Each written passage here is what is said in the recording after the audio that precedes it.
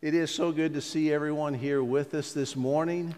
And if you're a guest here with us today, we want to say welcome to you. Thank you for joining us for worship this morning here at Westgate Memorial Baptist Church. And in the pew rack in front of you, you'll find a guest information card that you can take, and you can fill that out and place that in the, well, no, never mind. Boy, I'm going back to the day.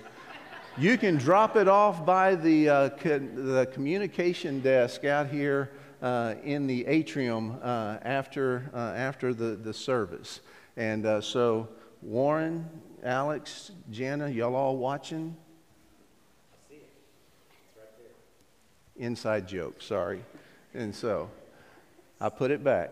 And so, but if you are a guest here with us today, boy, y'all have just all gone, woof. And so, but it is good to see everyone here today, and we are glad that you're here with us if you are a guest with us. And as I shared with the children, there are these invitation cards that are on the pews there with you, and if you would pass those down, I'm sure everybody in here has at least one friend that they could share this with. Just a simple invitation to be in church next Sunday. Take it with you to lunch today and leave it for your server.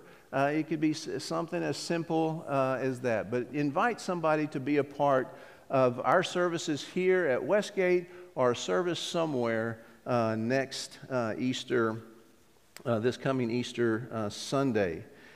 And then the men on Wednesdays are going through a book by Paul David Tripp called Do You Believe? And it's 12 doctrines of the Christian faith. And in his section on creation, Dr. Tripp makes a statement that has stuck with me for some reason. I mean, it has just landed on me, and I can't get past it. But basically, he says when we read the story of creation, that it has become so familiar to us that we lose the awe and wonder, we lose the amazement of who God truly is. And I got to thinking, you know, that is the case with so many things in Scripture. And Easter, Palm Sunday, Passion Week being one of those things that it has become so familiar to us that we have lost the true meaning. We have lost the awe and wonder of what took place over the course of that week.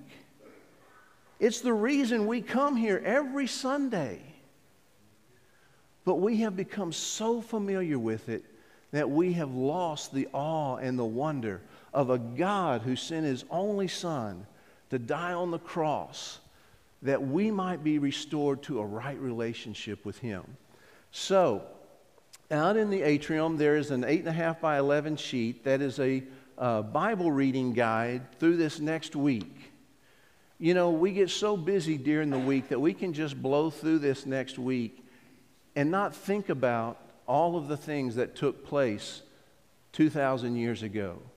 But I would hope that you would pick up, they're spread out through the atrium, to grab one of these sheets and to read each day what took place during Passion Week leading up to Resurrection Sunday. So that when we come together next Sunday, it will be Hosanna, Hosanna in the highest. Blessed is he who comes in the name of the Lord. And we will be able to shout that at the top of our voices and truly mean and truly know and truly stand in awe of the God who loves us. So grab one of these sheets and be a part of that Bible reading through this next week. Also, coming up this Wednesday is Res Week. And for those of you who may not know what Res Week is we serve lunch out at Lamar Baptist Student Ministry on Wednesday. And the BSM, they put on an evangelical week this next week, reaching out to students with the gospel of Jesus Christ. And we have the opportunity to serve lunch to them on Wednesday. There's a sign-up sheet out in the atrium. You can sign up to be a part of that. Maybe you can only provide a dessert. There's a place on there where you can sign up to bring a dessert. If you're going to bring a dessert, we need those in the kitchen by noon on Tuesday. And but if you haven't had a chance to sign up to be a part of that through your Bible study class, you can sign up this morning out in the atrium. So, Raymond and Michelle are not here this morning, as you can tell. They are in Fort Worth with Ben and Megan as Trinity Baptist Church launches this morning. This is their first official Sunday of having worship services that are open to the public, and so they had the opportunity to be there with them. So pray for Trinity River Baptist Church today as they launch there in Fort Worth. And so that brings us to Palm Sunday and what Palm Sunday is all about. And so Jesus' earthly ministry is coming to a climax. His 3 years here on earth is coming to an end. And it's coming to a climax as he prepares to make his entry into Jerusalem. And so as he has come up to this thing, things have reached a fever pitch. He has been on his way to Jerusalem for some time now, and he kind of took a little detour to go to Bethany to do just a simple thing, raise Lazarus from the dead, no big deal. So he takes a little detour to Bethany and he raises Lazarus from the dead, and man, that creates a major stir. But he leaves from Bethany and he goes back to Jericho. He goes back to Jericho where he meets a man by the name of Zacchaeus. And Zacchaeus was a wee little man. A wee little man was he. I'm not sure we can still sing that song. Jana, is that one still allowed in preschool? But he meets Zacchaeus there, and he changes Zacchaeus' life. Zacchaeus was a hated tax collector, but he changes Zacchaeus' life, and Zacchaeus gives back all that he had taken from the people and then some. But on his way out of Jericho, he encounters Bartimaeus, blind Bartimaeus, and he heals Bartimaeus. And so he's ramping things up. He's creating more and more of a stir as these things have happened. And so he leaves Jericho, and that will be the end. That will be the end of his earthly ministry outside of Jerusalem. And he leaves Jericho and he makes his way to Bethany. And of course, Bethany is the home of Lazarus. He goes back to the home of Lazarus. And there's a man that lives there in Bethany by the name of Simon the leper. How would you like for that to be your name? To be known as Simon the leper. But he goes back to Bethany, and he is the honored guest at a dinner at the home of Simon the leper. And this is kind of the building up. Everything is building up to this next day. And he's the honored guest at the home of Simon the leper, and during that dinner,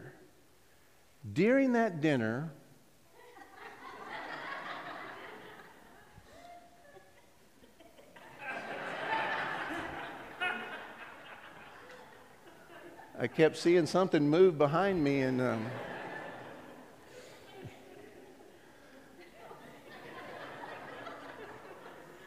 is that really necessary, guys? I think the people up in the balcony can see me just fine. Oh, goodness. But anyway, he's at the home of Simon the leper. He's the honored guest at this dinner. And then Mary Mary, the sister of Lazarus, comes in. And they don't realize it, but she is about to do something that's going to usher in Passion Week. She takes a very expensive perfume and she breaks it. And she anoints Jesus with his oil. She anoints Jesus with this perfume. And she dries his feet. She wipes his feet with her hair. Of course, the administrator of the bunch, the betrayer of the bunch, he fusses at Mary. You know, hey, that could have been sold and given to the poor. You know, there's always somebody that wants to rain on the parade. But Jesus said, leave her alone. Leave her alone. And this act will be remembered until even today. We speak of this act even today. And she has anointed Jesus in preparation for what will take place starting the very next day. So we find the events of the triumphal entry in all four Gospels. And what is interesting is with each of the Gospels, they each have something unique in them that the other Gospel doesn't have. And so because of that, because of this fact, I will be reading this morning out of the Daily Bible Reading Chronological Bible. If you've never read out of a chronological Bible, it's quite interesting. They take the Gospels and they put them in chronological order. And so I will be reading out of the Daily Bible in chronological order this morning because I want you to see the different aspects from the different Gospels that you don't get if you just read one of them. Now you get the gist of the whole story, but each one includes something that is unique to itself. So beginning with John chapter 12, verses 12 through 13, the next day, the great crowd that had come for the feast heard that Jesus was on his way to Jerusalem. They took palm branches and went out to meet him, shouting, "Hosanna! Blessed is he who comes in the name of the Lord.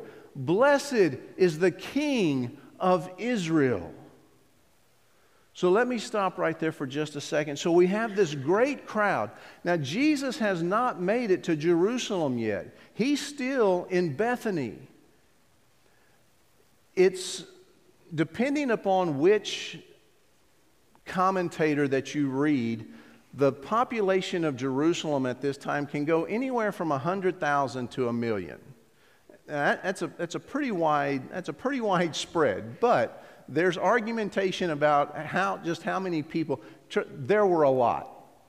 There were a bunch of people, and there were even more people in Jerusalem at this time because it was about time for the Passover. So everybody from the surrounding areas were coming to Jerusalem to celebrate Passover. Now, Bethany is only a couple of miles outside of Jerusalem to the east. Jerusalem was not big enough to hold all of these pilgrims that had come from all of these different areas. So you had people all outside the city and probably had people spread from Jerusalem all the way to Bethany that were there for Passover. So you had this crowd that had been following Jesus on his 3-year journey anyway. And so they were already there. And then you had the other people who were showing up for Passover. So as he was getting ready for the triumphal entry, there was already a large group of people around him. And the rumors were spreading. It was known, hey, Jesus is about to make his entrance into Jerusalem. And so the rumors were spreading, so the crowd was already hyped up. The crowd was already hyped up anyway because of Passover. Passover always brought thoughts of the coming Messiah.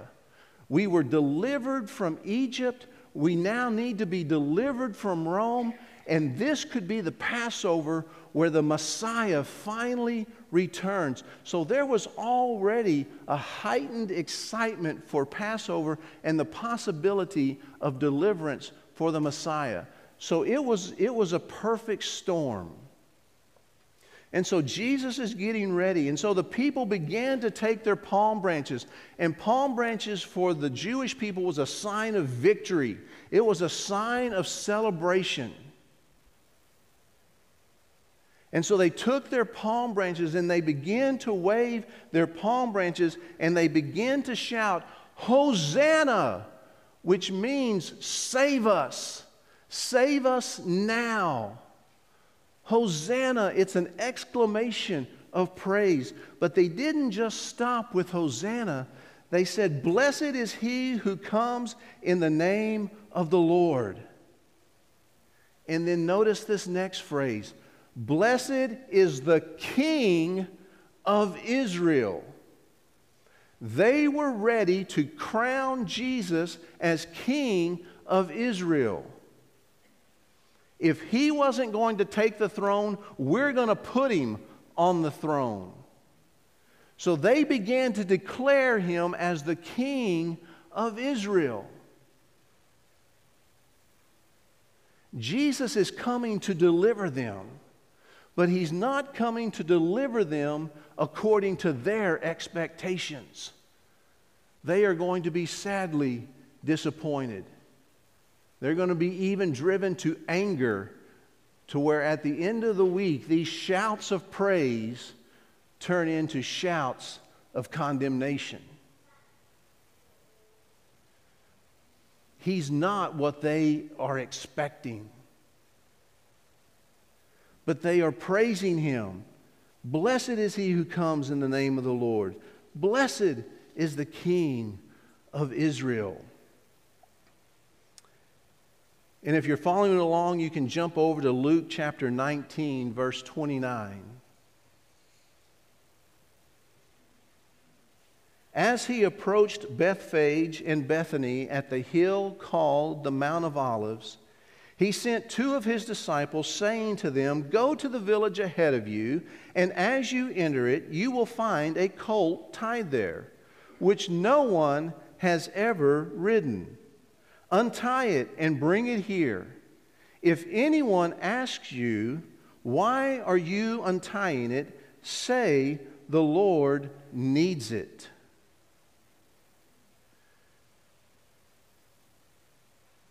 So let me stop right there for a second. Jesus is in complete control. He is writing the script. Were these supernatural events, or had Jesus pre-planned these events? He knew what was going to... It really doesn't matter. He had put them in place. He was in charge. He was going to write the final script. Nobody else was going to determine how this day was going to be played out. He had written the script. And we read through here and we just, at the hill called the Mount of Olives. Okay, well, the Mount of Olives, that's outside of Jerusalem. And we kind of skim over the significance of that. Why? Jesus could have come in from any side. He could have come in from the north. He could have come in from the south. He could have come in from the west. But no, he's coming in from the east. From the east, where the Messiah will arrive from. Jewish tradition, the Messiah will come from the Mount of Olives, from the east of Jerusalem. So it's not by chance that he chose that he's coming in from the Mount of Olives. He is announcing his messiahship. He is announcing the arrival of the Son of God. And so he is coming in from the Mount of Olives. What's the other big event that happens on the Mount of Olives? That's where his ascension takes place. It's not just by happenstance that he's coming in from the Mount of Olives. And it's not by chance that the foal of a donkey that they're going to get has never been ridden. Jesus isn't going to use a used donkey. He's going to use the foal of a donkey that has never been ridden. Now, I don't know if you're weird like me and think about things like this, but if you have ever gotten on a donkey, a horse, a mule, whatever the case may be, that has never been ridden, it usually does not turn out well. But there's no issue. There is no issue here. And finally, in this section, why are you, he says, untie it and bring it here. If anyone asks you, why are you untying it? Say, Jesus needs it. Or this prophet that we've been following around needs it. No. He says, you tell them the Lord is in need of it. There is no longer going to be any question. There is no longer going to be any secrecy about who Jesus is. He is now revealing who he is, and he is clarifying it one step at a time. What had he done up to this point? Hey, don't tell anybody what I've done for you. He would avoid the crowds. He would be very inconspicuous. But now is the time to pull back the veil. And he says, you tell them the Lord needs it. Jesus begins to reveal himself with increasing clarity. Matthew chapter 21, verses 4 and 5. This took place to fulfill what was spoken through the prophet. Say to daughter Zion, see, your king comes to you, gentle and riding on a donkey, on a colt, the foal of a donkey. That's not the symbol of a military conqueror. That's not the symbol of even royalty. But he is fulfilling the prophecy. Your king is coming to you gentle, and riding on a donkey, on a colt, the foal of a donkey. He is coming to be a conqueror, but he's not coming to conquer Rome. He's coming to conquer the grave and to conquer death and to conquer sin. He's coming to be a deliverer, but not to deliver them from Rome, but to deliver them from themselves. John chapter 12, and I'm sorry, we're going to be jumping around here. If you can follow me, great. If not, don't worry about it. I'm going to read it to you. John chapter 12, verse 16. At first, his disciples did not understand all this. Only after Jesus was glorified did they realize that these things had been written about him and that they had done these things to him. It was basically the same story for 3 years.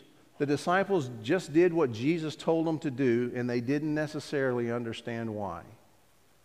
There would come a time when they would, but at this point, hey, Jesus told us to go find this donkey. Everything's happened the way he said it would up to this point. They have no reason to doubt, and they go. And as it tells us in Mark chapter 11, starting with verse 4, they went and found a colt outside in the street, tied at a doorway. As they untied it, some people standing there asked, "What are you doing, untying that colt?" They answered as Jesus had told them to, and the people let them go. When they brought the colt to Jesus and threw their cloaks over it, he sat on it. Jesus had not ridden anything other than a boat up to this point. We don't see anywhere in Scripture that Jesus had ridden on a horse or a donkey or a mule or anything other than a boat up to this point. So why now? Why now? Why does he now choose to ride a donkey into Jerusalem instead of walking into Jerusalem?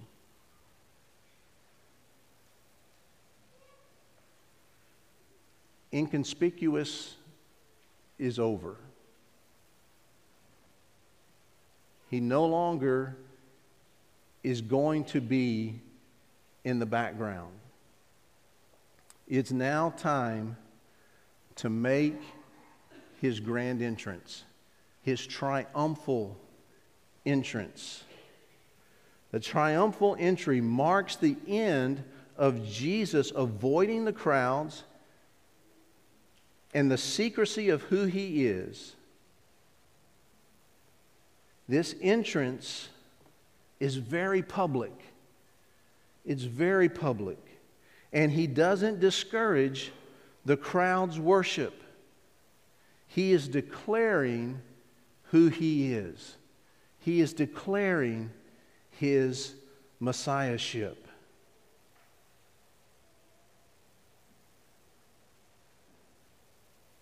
So Luke 19, verses 37 through 40. When he came near the place where the road goes down the Mount of Olives, the whole crowd of disciples began joyfully to praise God in loud voices for all the miracles they had seen. Blessed is the King who comes in the name of the Lord. Peace in heaven and glory in the highest. Some of the Pharisees in the crowd said to Jesus, "Teacher, rebuke your disciples." "I tell you," he replied, "if they keep quiet, the stones will cry out." Every time I read this verse, I think of Travis Brown. Because if by chance you used the word rocks in the place of stones, he would correct you. Because there's a big difference. And it doesn't say the rocks will cry out, as a lot of people will use in songs or different things. The stones will cry out. Now, first of all, let me back up here just a second. So they're continuing to praise Jesus as he comes in to Jerusalem. But now they're ramping it up even more in the terminology that they use. The King who comes in the name of the Lord has sent this King. Peace in heaven and glory in the highest. They begin to tie him to his Father. Now, did they know what they were doing? Maybe. I don't think so. Because why were they praising him? They were praising him because of everything that they had seen up to that point. They were praising him for what he had done. They weren't necessarily praising him for who he was. They were praising him for all the miracles that they had seen him do. But they were now tying him to God the Father. And the religious leaders that's enough. That's enough. You need to tell your disciples to hush. And I'm sure they didn't put it that politely. You need to tell them to be quiet. And Jesus said, if they keep quiet, the stones will cry out. Now there's two opinions as far as what that phrase actually means. There's some who believe that that phrase means that, hey, nature is more aware of what's going on than you are. And if these people were to be quiet, and they will, all these praises are going to disappear. The stones will cry out in their place. The other thought ties this to verses that we will read here in just a moment, that the stones here refer to the stones of the temple. And that when the temple is destroyed, that the stones will cry out in judgment. The judgment that will finally come upon the city of Jerusalem.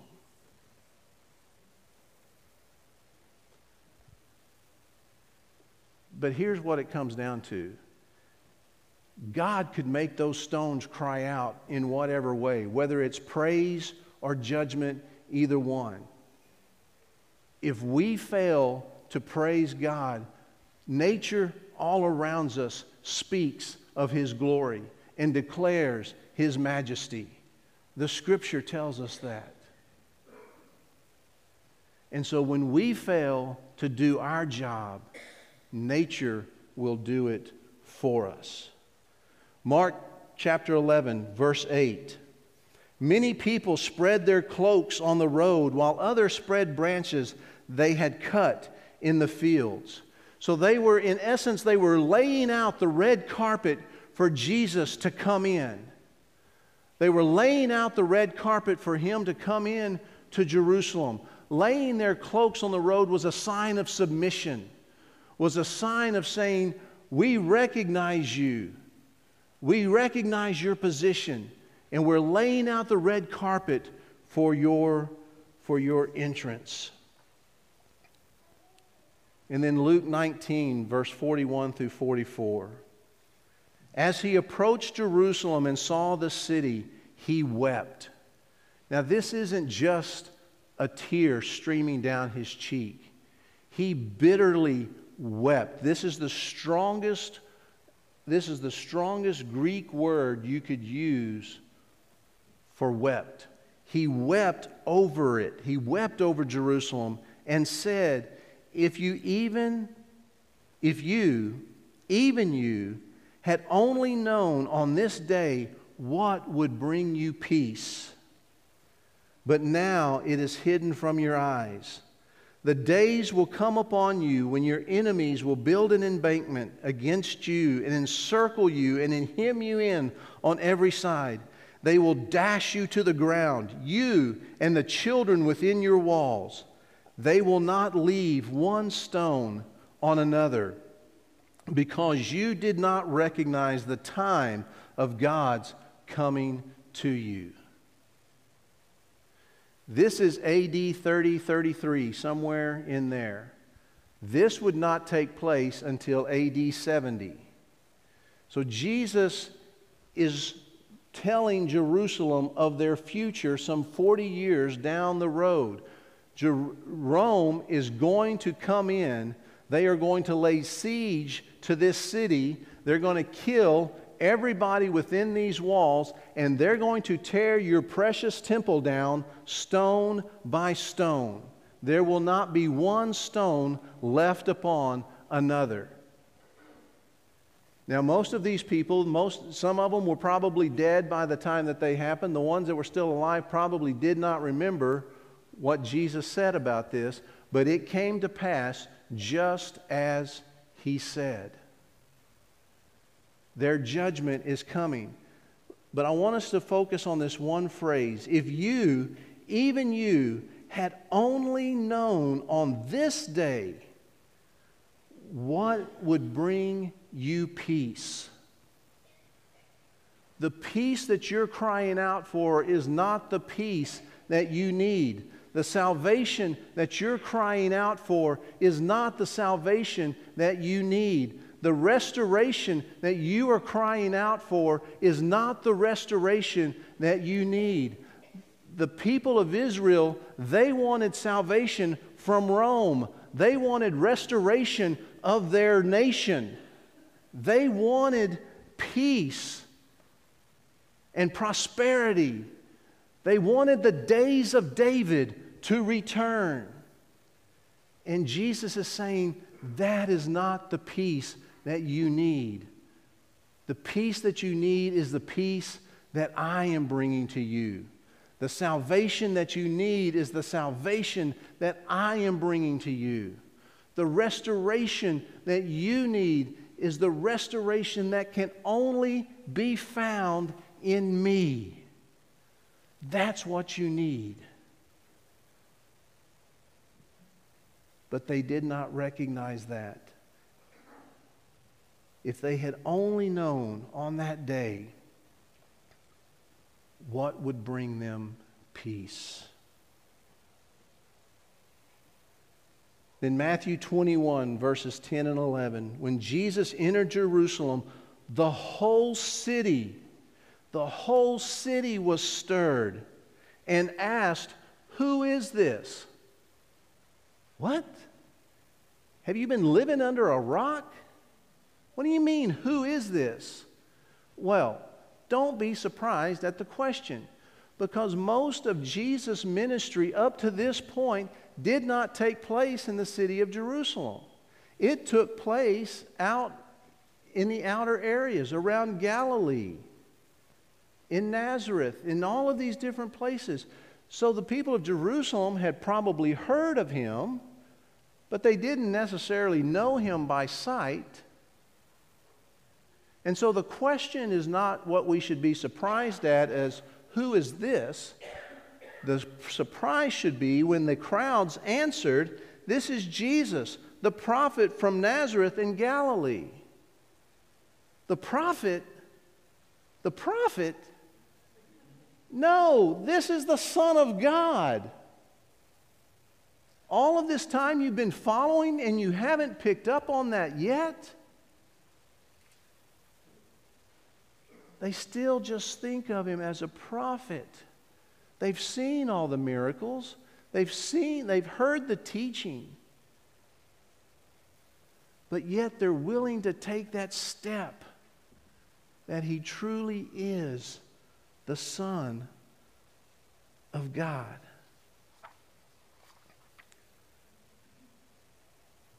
John 12, verses 17 through 19. Now the crowd that was with him when he called Lazarus from the tomb and raised him from the dead continued to spread the word. Many people, because they had heard that he had given this miraculous sign, went out to meet him. So the Pharisees said to one another, See, we told you, see, this is getting us nowhere.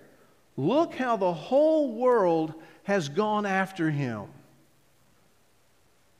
Oh Lord, may it be. And one day it will. Oh Lord, may it be that one day the whole world would go out after him. Now, of course, this is an exaggeration on the part of the religious leaders because they feel like they have totally lost control now. There's nothing that they can do. We should have killed him when we had the chance, but they didn't really have the chance. That God was not going to allow that to happen.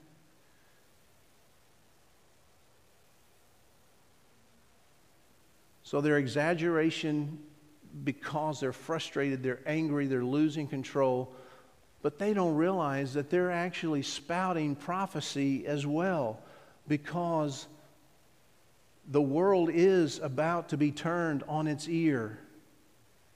The message is about to go out to the whole world. Read the book of Acts. And the New Testament church is going to be put in place. And they think Jesus is a problem for them now. Oh, just wait.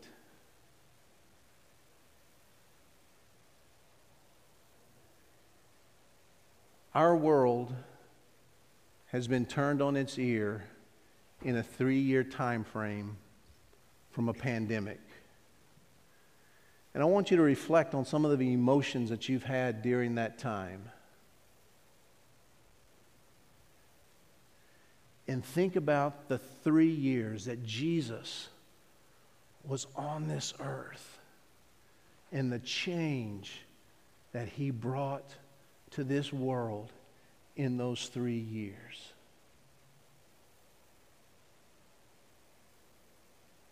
He was about to unleash his disciples on an unknowing society and see thousands upon thousands upon thousands of people come to know him for who he truly is.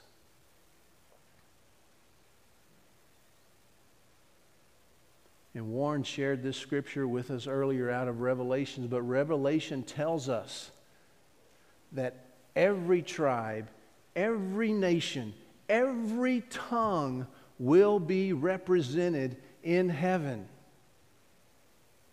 The whole world will come after him.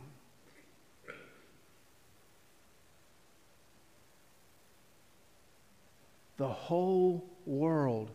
One day, every knee will bow and every tongue confess that he is Lord.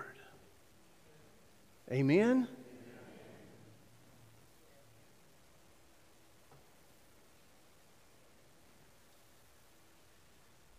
So don't let this week go by as just another week.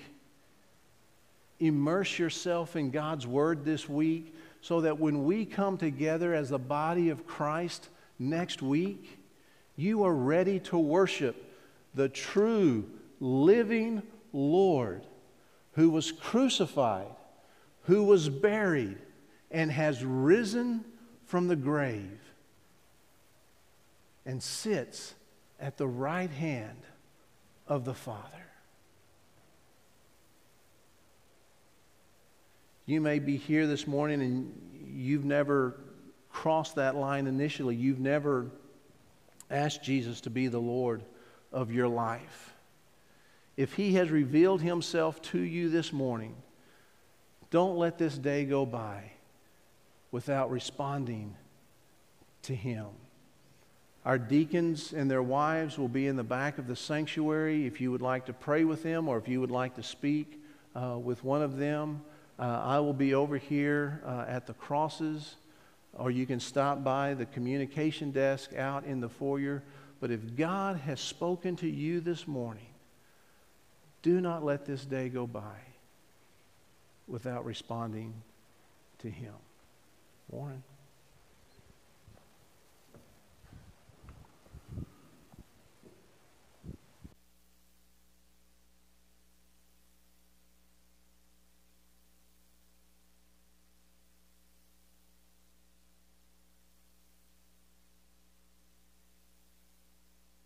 You gave yourself for us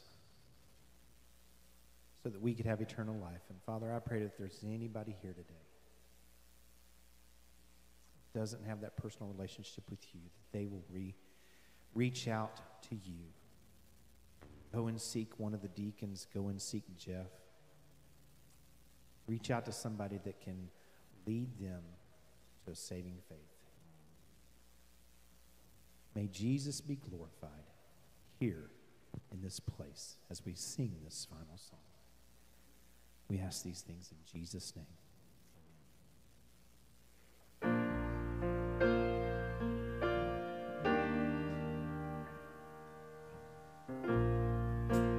One day the grave could conceal him no longer. One day the storm rolled away from the door. Then he arose over death he had conquered. Now is ascended, my Lord evermore. Death could not hold him, the grave could not keep him from rising again. Living he loved me,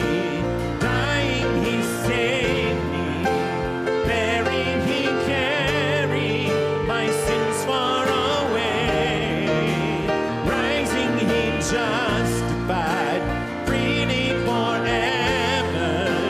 One day he's coming, oh glorious day, oh glorious day, oh glorious day.